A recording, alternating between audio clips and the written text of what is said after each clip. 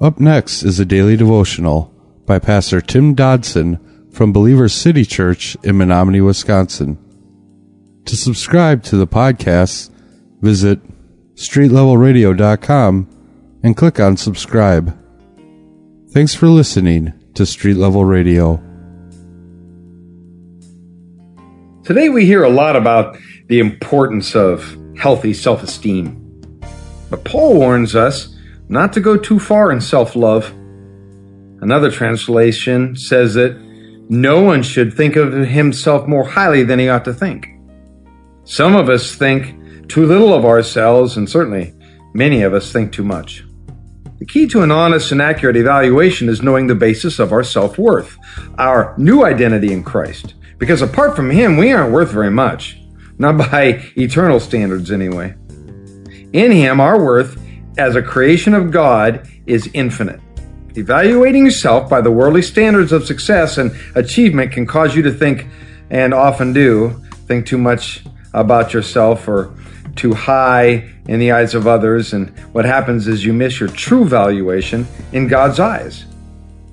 Romans chapter 12, verse 3 in our text today begins by saying, "For I say through the grace that was given to me, to everyone who is among you, not to think of yourself more highly than you ought to think, but to think reasonably, as God has apportioned to each person a measure of faith."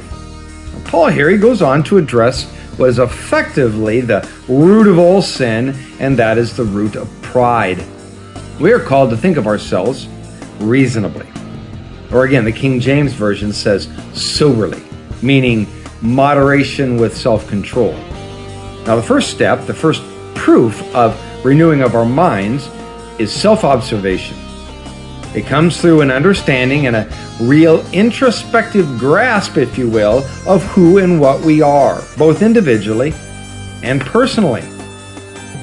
Verse 4 says, "For even as we have many members in one body, and all members don't have the same function, so we, who are many, are one body in Christ, individually members of one another."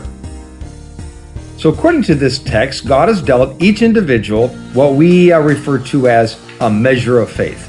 And He gave us that measure of faith for the purposes, now hear me now, of serving the body of believers.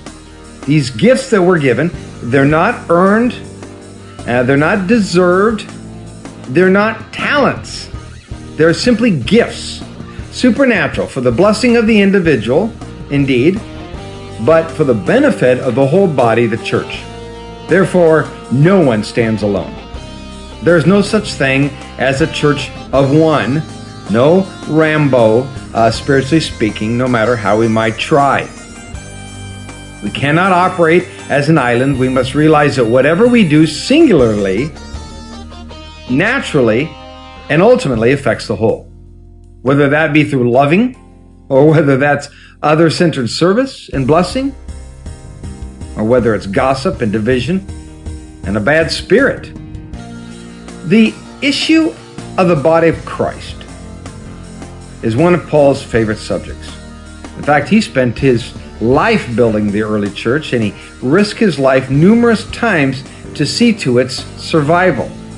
Therefore, he often preached concerning the body of Christ and its purity, its holiness, as well as its abundance and its bold advance. He spoke of our responsibility to it and our intrinsic participation in it as believers. So here Paul using the concept of the human body to teach how Christians should live, how they should work together. Just as the parts of the body function under the direction of the brain, so Christians are to work under the command and the authority of Jesus Christ. So God has given us these gifts, and through these gifts, we build up the church. These gifts we will plow through the next time we're together. That was a daily devotional by Pastor Tim Dodson from Believers City Church in Menominee, Wisconsin. For more information on Pastor Tim Dodson or Believers City Church, visit believerstogether.com.